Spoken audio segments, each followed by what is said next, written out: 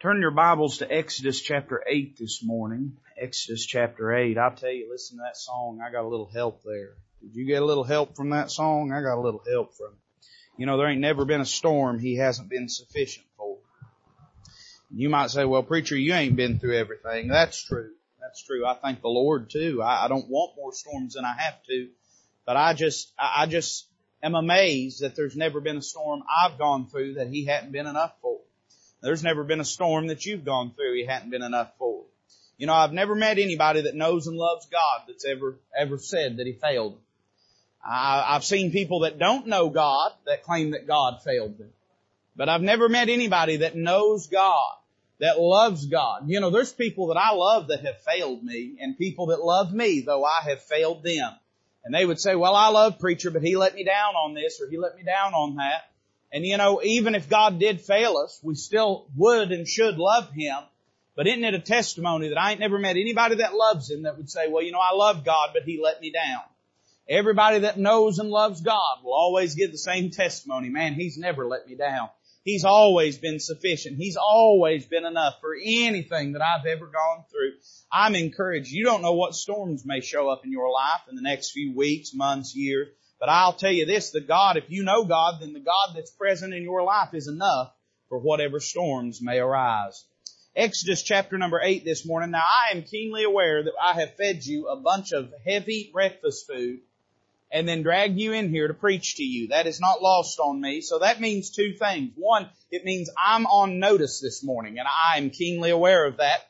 Number two, it means all you folks that weren't there to eat breakfast are going to have to amen a double portion, all right?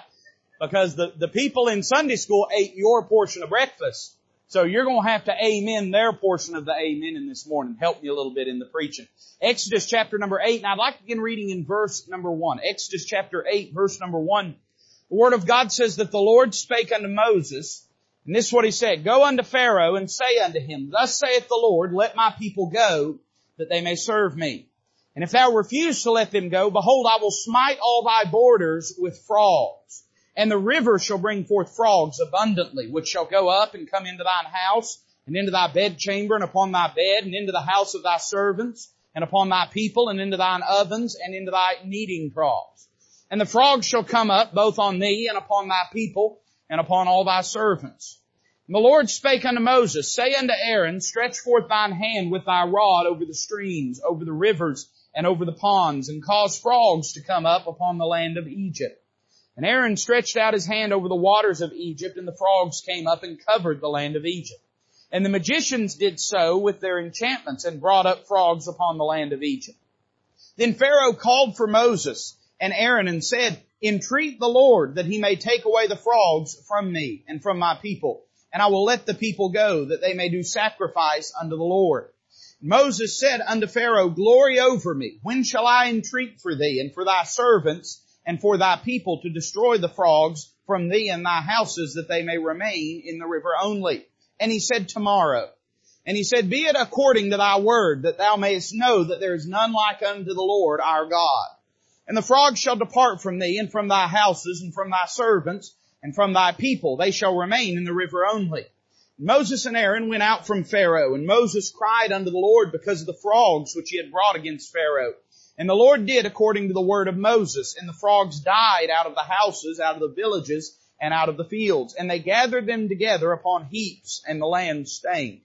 But when Pharaoh saw that there was respite, he hardened his heart, and hearkened not unto them as the Lord had said. Let's pray together. Father, we love you this morning. What a blessed day it's already been. Lord, I thank you for these sweet people, their heart for you, their love for you, Lord. And I pray that this morning the sweet Holy Spirit would do that office work that only He is able to do, of pricking the human heart, Lord, of wooing and convincing us and convicting us concerning our condition and our sin. I pray that He would have free reign and course and liberty, that we wouldn't do anything to stifle Him, to grieve Him, or to quench Him today.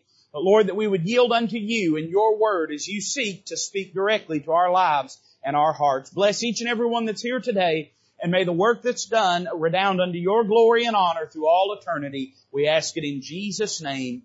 Amen. I'm interested in the exchange between Moses and Pharaoh in verses 9 and 10. Now, the text before us is fairly self-explanatory. We'll do some preaching on it, say some things about it. But as we read through it, if you listen carefully, you know exactly what the lay of the land is. That God, in bringing about a plague upon Egypt, has brought forth untold numbers of frogs as a scourge, as a plague, as a nuisance, as a disruption upon the land of Egypt. Pharaoh, seeing that this is beginning to move beyond just an inconvenience, it's becoming a matter of health, and it's becoming a matter of his political standing and the people's confidence in him, he goes to Moses and Aaron, or he sends for them, and he asks them to entreat the Lord, to ask God to take the frogs out of the land. Notice what it says in verse number 9. Moses said unto Pharaoh, Glory over me. When shall I entreat for thee, and for thy servants, and for thy people, to destroy the frogs from thee and thy houses, that they may remain in the river only? Now you read what he said there. He said, Pharaoh, you name the time. The phrase glory over me, it's very likely a statement of politeness that Moses is making. And what he's saying is, I'm deferring to you, Pharaoh. I'm allowing you to have the upper hand. You have the advantage in this. I am yielding and ceding to you. All you have to do is command me, when do you want these frogs to be taken away? Now, I don't know about you. We're getting ready to go up to church camp. There's all kinds of critters live at church camp. Somebody say amen. And it's not uncommon for there to be a snake slither through camp somewhere. Not uncommon for there to maybe be a mouse or some mice that scurry across the cabin floor. You might even see a few frogs up there at camp. I remember one girl a couple years ago had a near-death experience with a raccoon one night. And it wasn't really near death. Near death means she was walking by and it ran in front of her, and that's all it took. That was it. That raccoon went back to its den and said, I just had a near-death experience with an 8-year-old girl. Amen. There wasn't nothing dangerous happen. Don't get nervous. But there'll be all kinds of critters. And for 5 days, 6 days or so, we're going to be living with the critters. And some of them have names and social security numbers. Others don't. But I'd say this, if I had spent a few days living with frogs the way that they are described and depicted in our text this morning, I would say this, I'd be ready to get rid of the frogs just any old time God was willing to get rid of the frogs. If you had come to me and said, Toby, when do you want these frogs gone? I would have said, yesterday, please, Mr. Moses, if you don't mind, as soon as is humanly possible. And yet we find in verse number 10 that Pharaoh answers in an amazing way. He said, tomorrow. Now we know that he did not have to say tomorrow, that he could have said today. He could have said this very moment, because Moses replies and said, be it according to thy word, that thou mayest know that there is none like unto the Lord our God. Pharaoh could have asked for these frogs to be removed immediately, but instead he chose to spend another night with these frogs in his kingdom. What an amazing thing to consider, that this man, so prideful, so stubborn, so rebellious, would spend another night of discomfort just because he didn't want to yield to the Lord. It's easy to look in criticism at Pharaoh, but if I'm being honest, there's a lot worse takes place in the life of the average Christian, if we're being truthful. There's a lot worse takes place certainly in the life of the lost man that's under conviction, for very often with more filthy things, more vile things, more dangerous and destructive things, when God is ready to take them away from our life, we say, no thank you, Lord. I'll spend one more night with what I have.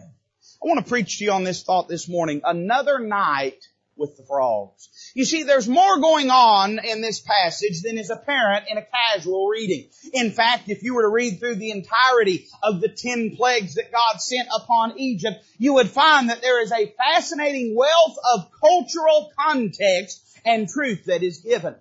Have you ever asked yourself, why did God choose the plagues that He chose? I mean, if I was going to curate and design 10 plagues, it probably wouldn't include things like frogs and flies and lice. I understand the boils. I understand the hailstones from heaven. I don't know if I would have turned a river into blood, but God was very specific in the plagues that He sent.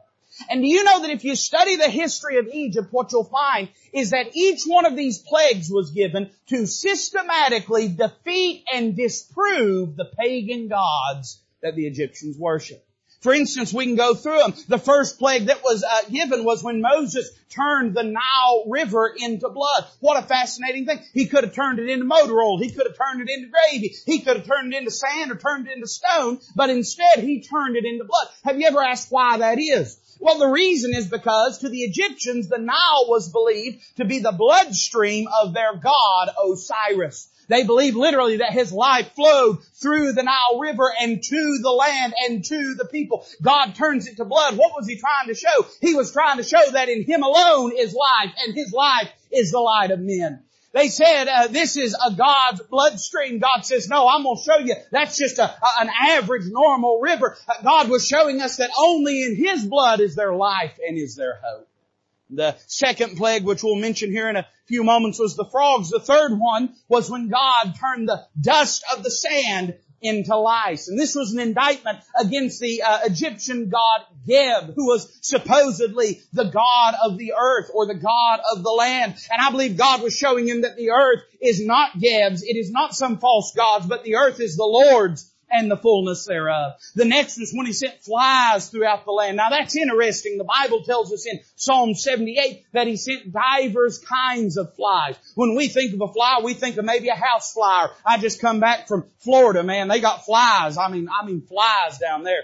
They got flies that hiss at you, and they got flies that taunt you and make fun of you and point out your social insecurities. They got serious flies down there. But in the land of Egypt, they had all kinds of flies. We don't know exactly what kind, but certainly it's interesting that the Egyptians, they worshipped a flying bug called the scarab beetle. You can still, even today, if you read anything or watch anything about Egyptian history, you'll see very often the symbol of that scarab beetle. And God says, you want to worship flies, you like flies, I'll give you flies. And He sends swarms of flies into the land. You say, preacher, what was He trying to show? He was trying to show that He has the mastery even of Beelzebub, the Lord of flies, the devil himself. He claims to control that facet of creation, but God says, in fact, I control it, not him. The next was what the Bible calls a murrain. It was a sickness that fell upon all the cattle in the land of Egypt. This was an indictment against their cattle god, Apis, who very often is seen in the form of a bull. You say, what was God showing them? He was showing them that He owns the cattle on 1,000 hills, and that includes their hills. Somebody say amen to that. The next, He sends boils, great grievous boils upon the land of Egypt, all the inhabitants thereof. This was an indictment against their goddess of healing by the name of Sekhmet, who supposedly could drive away all diseases. God showing that it's by His stripes that we are healed. Next, He sends great hailstones to fall from heaven. This was an indictment against their god of weather or of the environment named Nut. And He was showing that He was the one that calmed the storm. He's the one that commands the clouds and the winds and the rain and the storms. The next was a great feast of locusts, or a great drought of locusts was given upon the land. This was a indictment against their god of crops by the name of Seth. In other words, they had a god that they worshiped because they felt like He granted them good crops and good harvests and good yields. You say, preacher, what was God trying to show them? I think He was trying to show them that God giveth the increase, and that God can take the increase, that it belongs to Him. The next, the Bible tells us that the whole land of Egypt was turned to darkness. Now, if you know anything about Egyptian history, you know that their chief god went by the name of Ra, and it was the sun god. They believed that was their preeminent chief god, that the sun, as it moved in its course over the heavens, was a manifestation of this god that they worshiped. They believed that Pharaoh was an earthly manifestation of that sun god, and God instead pulled a veil over the sun, turned it to darkness. What was He trying to teach them? He was trying to show them that He's the Father of lights, with whom is no variableness, neither shadow of turn. They were worshiping the sun god. God said, I'll fix that. I'll just turn the sun off. You think He's God? I'm the God that controls the gods you think you serve. And then the very last one, of course, is He slays the firstborn of the land. And this was a direct assault against Pharaoh himself. You know, Pharaoh himself was considered a god in the land of Egypt. He was worshipped as a manifestation of God as both man and king and manifest deity. And what does God do? He takes Pharaoh's firstborn. Now, isn't that interesting? You know, the firstborn would have been the one that would have assumed the throne after Pharaoh. So not only does He strike Pharaoh, but He strikes his firstborn. What's He trying to say? He's trying to show that He, in fact, is the King of Kings, and there is none like Him. All of these plagues that are given are not incidental, they're not accidental. They are given to systematically show that the false gods that they worshiped were in fact false gods. You remember what the Bible says in, I believe it's Exodus chapter number 12, that God was executing judgment against all the gods of Egypt. Why did He do this? We read in our text, He did this that they might know that there is none like Him, that the Lord is God. You say, preacher, why does God bring turmoil into my life? Why does God bring chastening into my life if I don't obey Him? Why does He do that? He don't do it because He's mad at you. He's trying to show you who God is. Sometimes we get the idea that we're the God and the master of our life, and God has to reassert His authority in our lives. So when we read through our text, we understand there's more going on here than just merely frogs coming up over the land. Just as with all of the other 9 plagues that we mentioned, the frogs bore great significance. Egyptians worshipped frogs. They saw them as the symbol and manifestation of their goddess by the name of Heket. She was, in their mind, the goddess of fertility. So I want you to think with me about 3 things this morning. We'll get into the preaching. We'll be done very swiftly. Number 1, let me say a word about the significance of the frogs. The frogs were not chosen by accident or incident. It's not like God looked around and said, hey, we got a surplus of frogs here. Let's give everybody a frog, you know. It's not like He looked around and said, we're running a promotion. You open a checking account, we'll give you a free basket of frogs. The frogs were chosen as a message to the Egyptian. Well, why was that? Number 1, because frogs were worshipped by the Egyptians. Consider what they depicted. The Egyptians worshipped frogs as symbols of their god, Heket. Heket was the goddess of fertility. You'll often see her in Egyptian literature. She's drawn with the body of a woman and the head of a frog. Supposedly, Heket helped women deliver babies. To the Egyptians, frogs were a sign of fertility. Now think about this. When God caused the frogs to die, the Egyptians' precious frogs that represented fertility became instead a symbol of death. You say, preacher, what are you getting at? I'm saying this. God went right for the very thing that they worshipped above Him. We shouldn't be surprised if we let idols in our life, and probably the idols in our life are not going to take the form of symbolic totems that we worship as manifestations of God. There are places in the world that's quite common. Very often though, here in the West, the gods that we worship are merely things that we value and love and treasure above God. Listen, we think we can just have a God in our life. We can have an idol. We can let something displace the Lord in our life and it'll be untouched by God. No, my friend, God will go to the very thing that we have put on a pedestal. So consider what they depicted. These frogs were symbolic. When they saw these frogs, they would have immediately tied it to their idolatrous worship of this false goddess Heket. But then consider this. Consider how they were protected. I don't know if I'll get everything said about this I want to say, because some of this would be a little freewheeling, but I want to make a few statements about this. Since frogs were sacred, the Egyptians were forbidden from killing them. In fact, it's been recorded that anyone who injured a frog could be severely punished. So the Egyptians could not kill the frogs, even though the frogs were the very things destroying their comfort and happiness. Let me make a statement here. You know, that's exactly how we are with our idols. We let it become so precious to us that we can't imagine living without it, even though it's the very thing that's destroying our lives. You see this in the lives of addicts. You see this in the lives of people that are broken, of people who are mentally, emotionally crippled in some way, where they are so dependent. Some of y'all could give an amen right here. You got loved ones, you got family members that are in this very situation, that the very thing that they could never think they could live without, the very thing that's destroying them, all they'd have to do is just reach down and step on it. But they won't do it because they done made it a God in their life, and now it's got its hooks in them, its grips in them. Can I tell you, only God can give the deliverance needed in a situation like that. They were unwilling to slay these frogs. And so, because of their idolatry, they were slaves to their idols. And in the very same way, in your life and mine spiritually, when we let idols live in our life, it won't be long. We'll become slaves to that idol. We'll convince ourselves we cannot live without it. And we'll be unwilling to deal with it the way that God would have us to. So what was the significance of the frogs? Well, they were worshipped by the Egyptians. And because of that, we see that frogs were weaponized against the Egyptians. It ain't no mistake and it ain't no coincidence that God chose to overrun the land with frogs. What was God doing? What was the message God was sending in their life? Well, I would say this. Number one, we see that God gave them their fill of the frogs. The Egyptians revered and worshipped frogs, but now in the plague, the frogs would be multiplied and be running wild, ruining their lives. The Egyptians would be made miserable by their idols. The perpetual croaking would drive them nuts and rob them of any peace and any rest. These objects of worship would defile everything, even disrupting their ability to worship them. You say, preacher, what are you getting at? I'm saying this. If we cling to our idols, pretty soon God will say, all right, you can have all the idols that you want. The Bible says about Israel in her disobedience in the Old Testament that Ephraim is given to idols and idolatry, let her alone. God warns and warns and warns Israel to not depart from Him, to return to Him, to repent. And finally, when she will not, God says, I will go and I will leave her to her idols. You know, that's exactly what happened when the Israelites were taken into captivity into Babylon. They had been worshiping false gods. They had been worshiping Baal for generation after generation. God says, all right, you want Baal worship? I'll give you Baal worship. I'll put you right in the heart and center of Baal worship. And He sends them in captivity into Babylon, and there He cured them of their idolatry. It's not to suggest that Judaism today is not judicially blind and has turned away from the Messiah, but one of the things they've never struggled with since they came out of Babylon was polytheism, was the worship of a plethora of different gods. You say, what happened, preacher? Just as He had done to Egypt of old. He said, you want idolatry? I'll give you idolatry. Very often the things that we think we love, the things that we think are precious to us, the only reason we think that is because we can have them in moderation.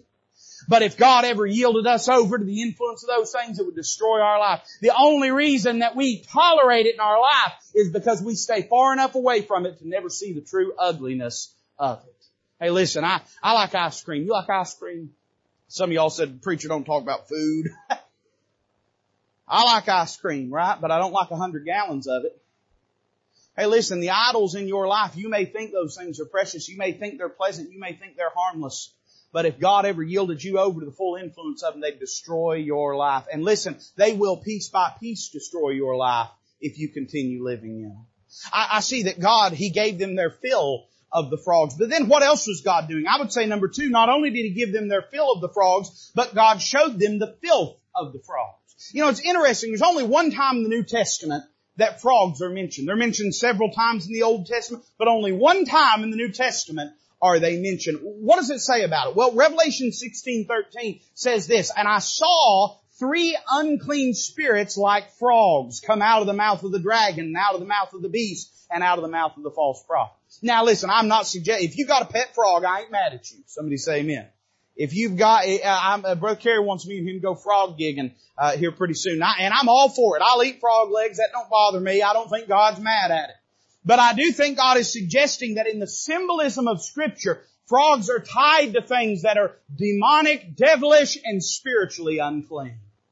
What was God doing? Could you imagine what it was like for the Israelites? They thought these animals, when they were living in the pond, when they were living in the river, they thought of them as these precious and noble and robust creatures that were manifestations of their goddess. But I bet they didn't feel that way after about a day or two. Every time they go to step out of bed, they step on a frog. Every time they go to open the refrigerator, I don't know if they had a refrigerator, but every time they go to open the refrigerator, a frog jumps out. Every time they reach for the kneading trough, they want to make some dough so they can bake some bread. They can't even get in there because there's frogs everywhere. Pretty soon, it would, and if you hadn't, and if you're going to work camp, you'll know what I'm talking about in about 2 weeks, but you ever been in a situation where you didn't even have to see the dirt, you just felt dirty? You just felt dirty. If you don't, come to camp. You'll learn. Amen.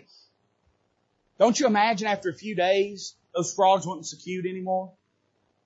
Don't you imagine after a few days, maybe after some of their children getting sick from the contamination and the filth, maybe they weren't so harmless anymore?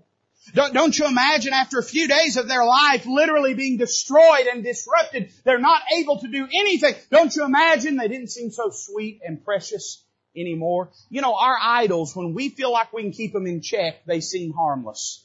But when they begin to grip and control our life, we find they're not as harmless as we'd like to think. You could go down the line, man, watch the beer commercials.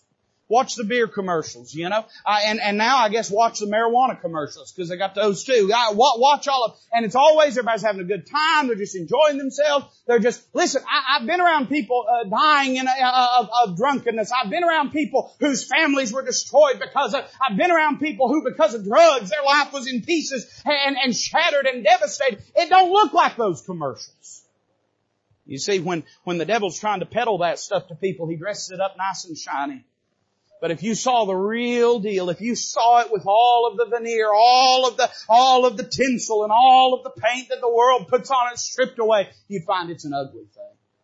Why does God chasten us? He wants us to see just how filthy our sin is.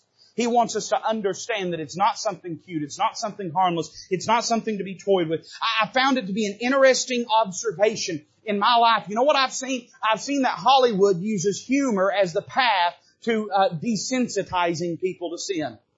There's a reason. Hey, listen, the late night shows, the comedy sketch shows, even some of the daytime shows are seed beds for iniquity and devilish, hellacious thought. Why is that? Because if they can get you to laugh about it, they've disarmed you about it.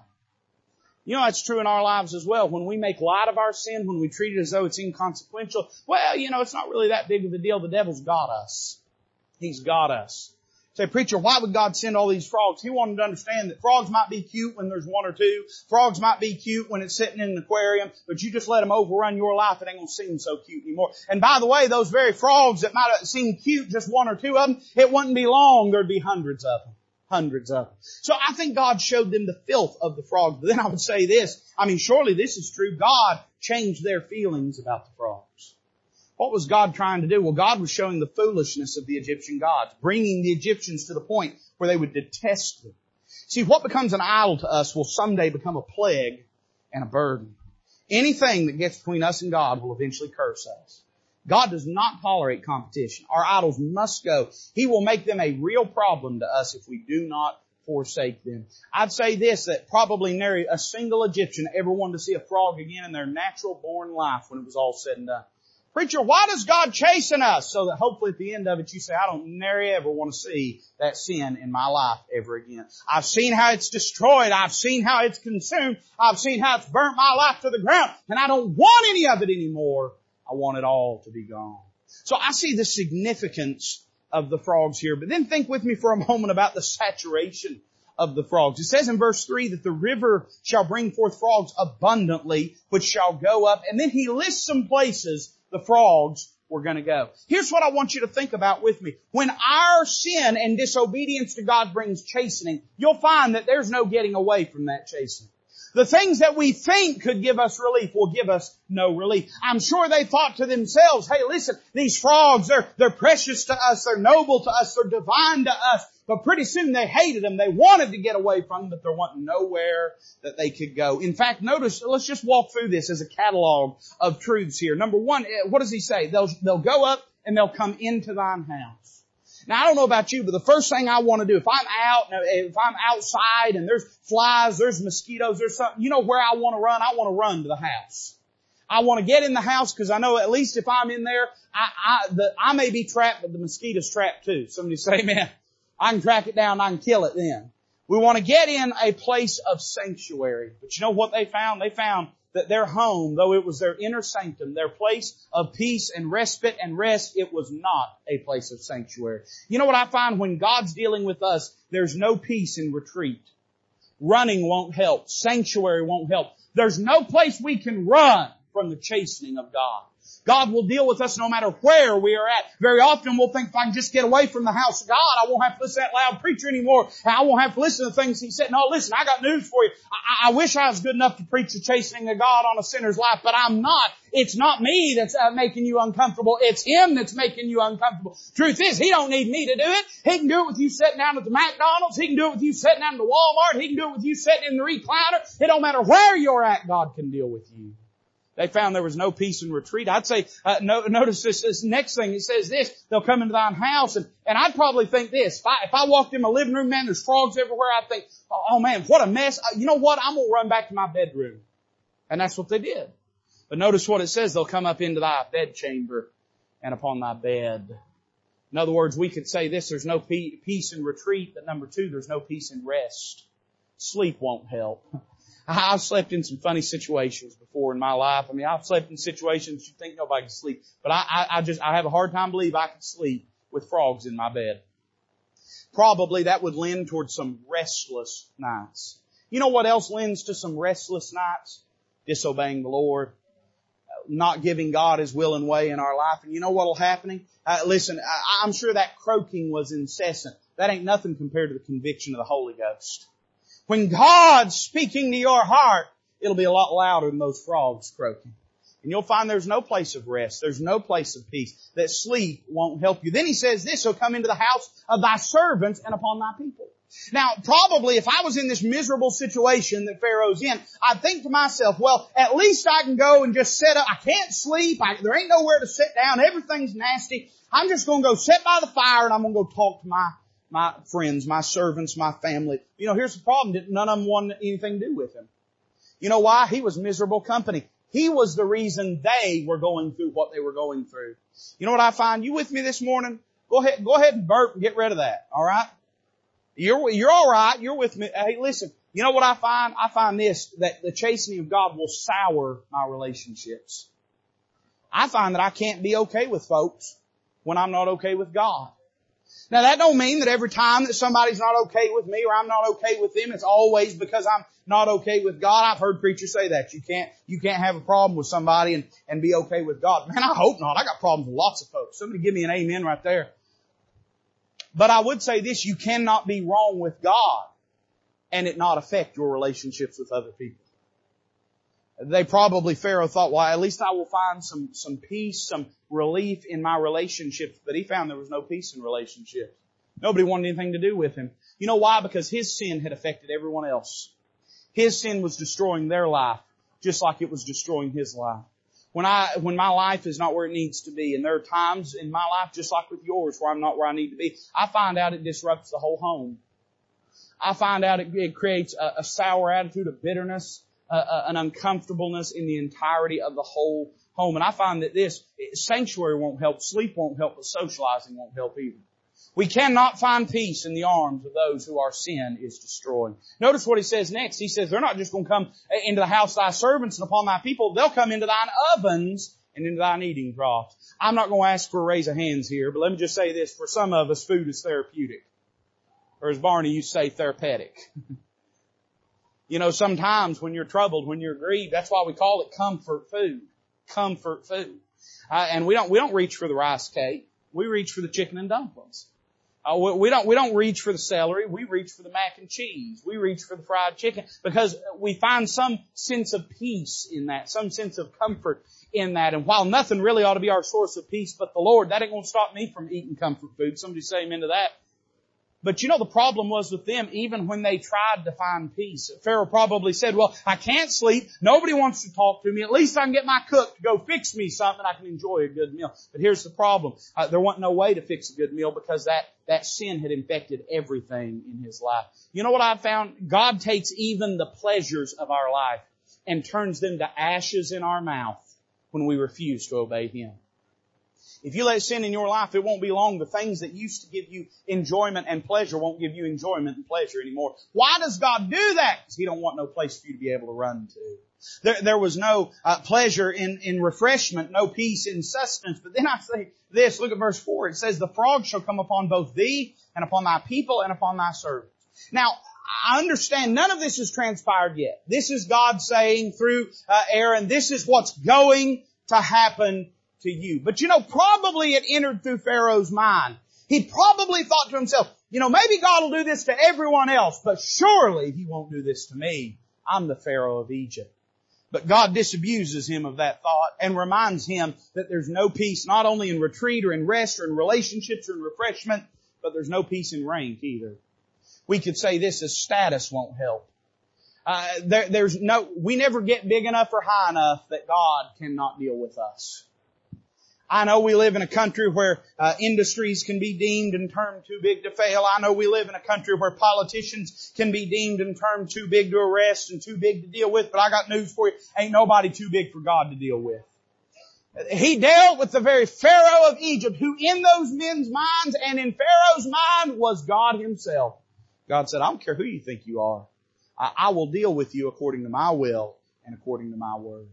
You know, it's interesting. Even the book of Psalms emphasizes this. It says in Psalms 105:30 that their land brought forth frogs in abundance in the chambers of their kings. No one was exempt from it. Sometimes we get the idea if we've served God for a while. And listen, I hope you have served God for a while. I hope you've been faithful. I hope you've got a long record and resume of serving God. But it don't matter how long that resume is. Don't get thinking that God won't deal with you now if there's sin in your life. That's true for me, and it's true for you. So I see the saturation of the frogs. But really, if we look at this whole passage, the most amazing thing of it all is not that God deals with their false god. It's not that God brings forth frogs upon the land. It's not that God commands the frogs to go away. The most amazing thing of this whole passage is Pharaoh's decision to sleep with the frogs.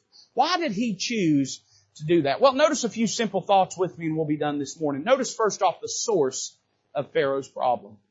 Why was it Pharaoh was going through this? Well, it was because he refused to yield to the Lord. He would not obey God. God had said, Pharaoh, let my people go. Pharaoh said, I'm sorry, I will not do that. But you know what that means? Oftentimes, blame gets a bad rap. We blame. Sometimes we look at it as a wholly negative thing when God addresses our disobedience. But really it's not a burden, it's a blessing. The greater burden, the greater curse would be if God never let us know what's wrong with our life. The very fact that the sweet Holy Ghost convicts us and shows us where we're wrong and why we're wrong is a grace and mercy of God. For only when we know what's wrong can we get things right. And so God speaks to Pharaoh and he leaves the ball in Pharaoh's court. Listen to what it says in verse number 9. Moses said unto Pharaoh, glory over me. When shall I entreat for thee and for thy servants and for thy people to destroy the frogs from thee and thy houses that they may remain in the river only? Pharaoh, it's your choice. You say the word. All you have to do is say the word and all this goes away. He said, verse 10, tomorrow, Moses said to him, be it according to thy word. At the end of the day, what was the source of Pharaoh's problem? Well, the choice was his. It was his words that were condemning him. Can I tell you this? Hey, listen, I know we all like to get help from folks, but can't nobody help you be right with God? It's your choice. Nobody can make you be right with God. Nobody can make you disobey God. You and you alone have the choice. And by the way, we bear the blame ourselves and alone for our own lives. Pharaoh could have said, well, it was this person's fault, that person's fault. But at the end of the day, it was his words, his choice. And if you want God's help, if you want His pardon, if you want His forgiveness, if you want His peace, all you have to do is ask. He's waiting for you.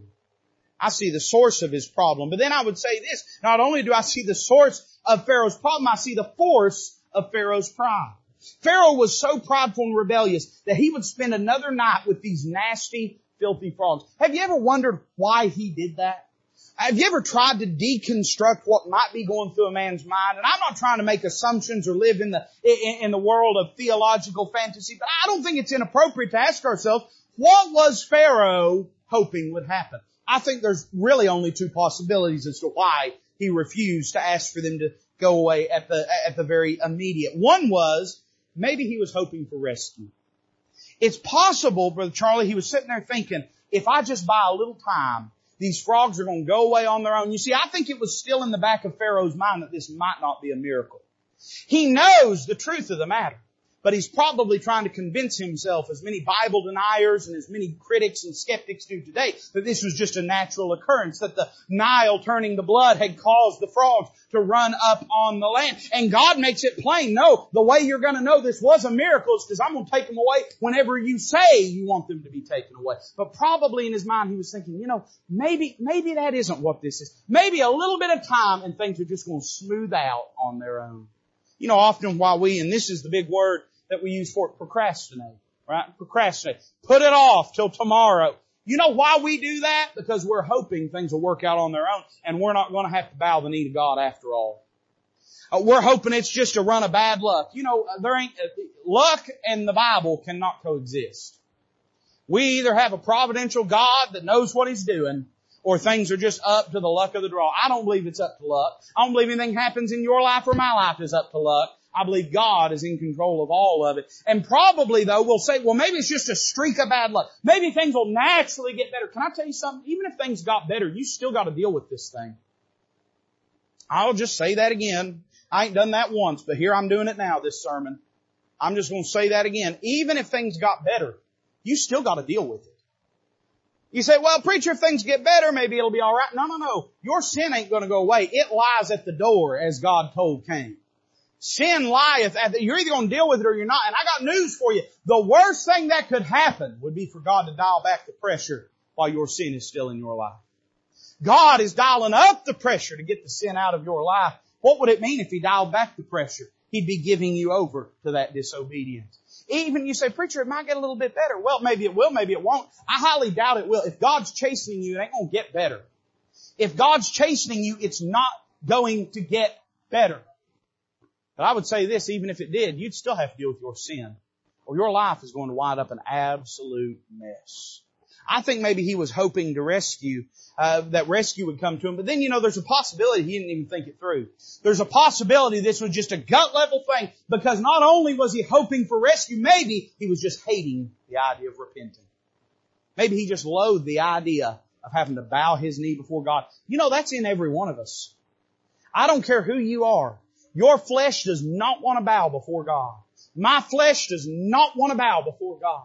That's the reason when we're in disobedience and God is bringing the pressure and the chastening in our life, that's the reason for that tension in our heart and in our life, is because we know there's only one way out, but we don't want to accept there's only one way out because we don't want to bow the knee. That ain't the new man talking in you. That's the old man talking in you. That ain't the Spirit. That's the flesh in you. You know why? Because the flesh cannot be subject to the law of God. He is unwilling to. Your flesh, my flesh, is a rebel. A dirty, stinking rebel that would rather go to its grave than bow its knee before God. You say, preacher, well, how can I bow my knee before God? You got to make that flesh go to its grave. You got to mortify self. You got to put it to death. Pharaoh, he living in this dispensation and being a lost man, he had no new man living within him. All it was his flesh, and that's what Pharaoh is. He's like an avatar for what the flesh does. It's rebellion. It's insolence against God. He was willing to spend another night in that mess, that filth, that corruption, that misery, rather than admit that God was right and that He was in control. I think this. I think probably he was unwilling to repent to the Lord. So I see the source of Pharaoh's problem. I see the force of Pharaoh's pride. And then finally, I want you to notice this and we'll be done. Notice the course of Pharaoh's procrastination. So preacher, what do you mean? Well, where did it lead? Notice what it says. Verse 13. The Bible says, the Lord did according to the word of Moses. And the frogs died out of the houses, out of the villages, and out of the fields. And they gathered them together upon heaps, and the land stank.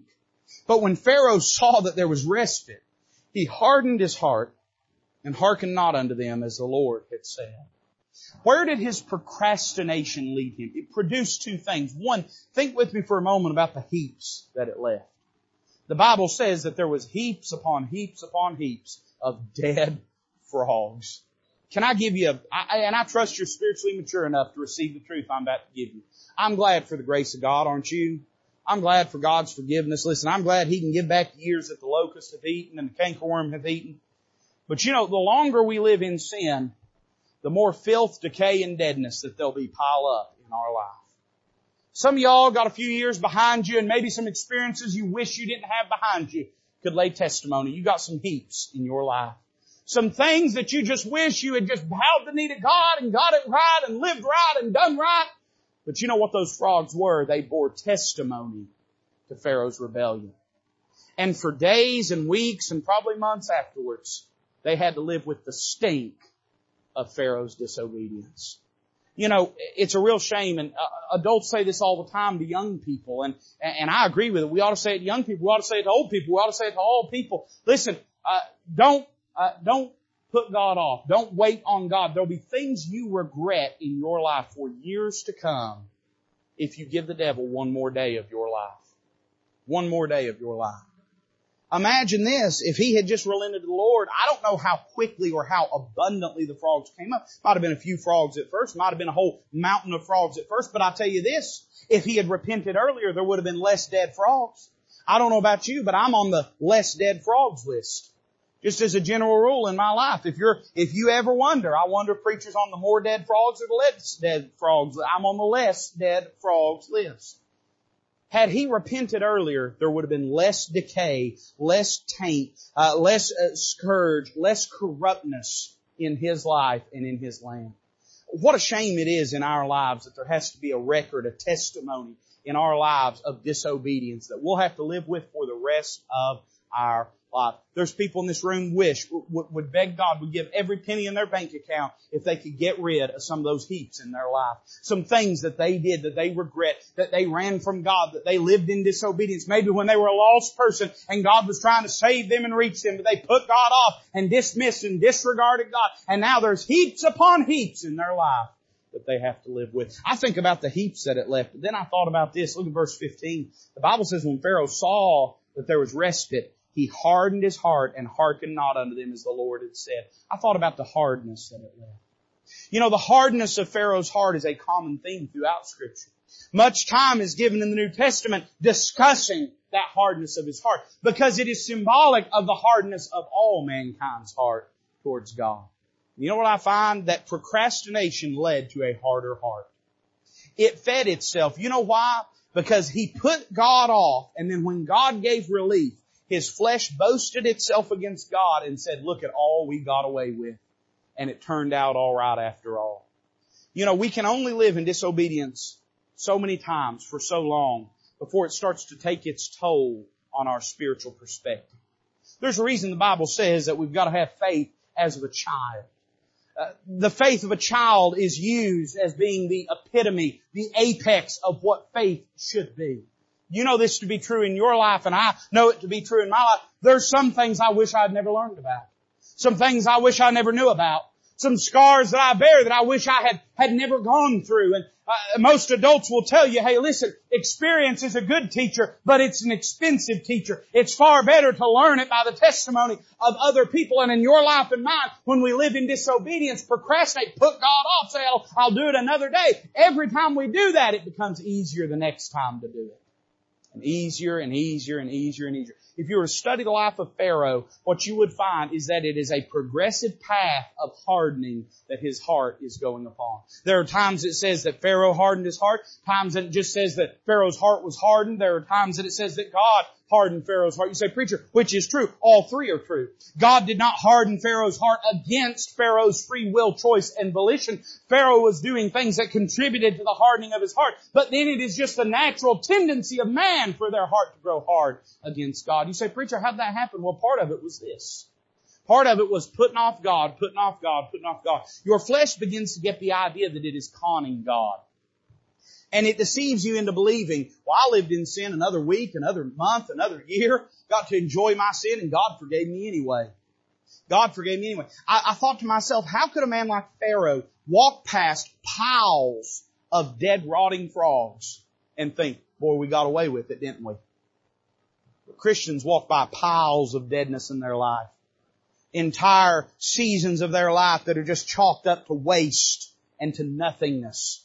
And walk around and their flesh says, see, we got away with it after all. There's a great danger in playing games with God, because sooner or later you'll start to think you're getting good at it. But the truth of the matter is, ain't nobody good at playing games with God. We never win. God is always the winner. But we'll start to convince ourselves that we're winning, that we're defeating God, that we're getting our will in our way. So here's the thing I desire for you this morning. God's dealing with you. And you're saying, well, preacher, what should I do? Should I get right with God right now? God's saying it's up to you. It can be today if you want it to be today. And there's a tendency in your flesh to say tomorrow. Can I say this? Tomorrow there's going to be more heaps. Tomorrow there'll be more hardness. Tomorrow it'll be a more difficult decision. And tomorrow it'll be easier to put God off till tomorrow. I won't go through all of it, but you know this to be true. Tomorrow is an interesting word, isn't it? It's not like Monday or Tuesday or Wednesday. It's not like April this or July this. Tomorrow is a constantly moving target. It's always tomorrow. You've heard the statement, right? Tomorrow never comes. People that say they're going to get right with God tomorrow never get right with God. You know why? Because if you're going to get right with God, you're going to have to get right on it today. Everybody that ever got born again on today. Everybody that ever got right with God on today. Hey, you say, well, preacher, are you saying it was on one single day? No, I'm saying to them it was a today. They were not putting it off till tomorrow. They were making the decision in that moment to yield to the Lord. So the question is, you say, preacher, I'll do it tomorrow. Well, you can say that and you'll wind up never doing it. Or you can say, no, today's the day of salvation. Or if you're saved by the grace of God already, you can say, today's the day I yield to the Lord and let Him have His will and way in my life. Don't spend another night with that filth. Don't spend another night in disobedience. Don't give another night to the devil. Let today be the day that you yield to the Lord. Let's bow together this morning as musician comes to play. Father, I pray that you would bless this invitation, that it would magnify the Lord Jesus. And Lord, that if there's any heart that you're dealing with about any matter, be it small, be it large, whatever it might be, I pray that today they would get their life right. Today they would yield their heart to you. Today they would let you have your will and your way. We ask it in Jesus' name.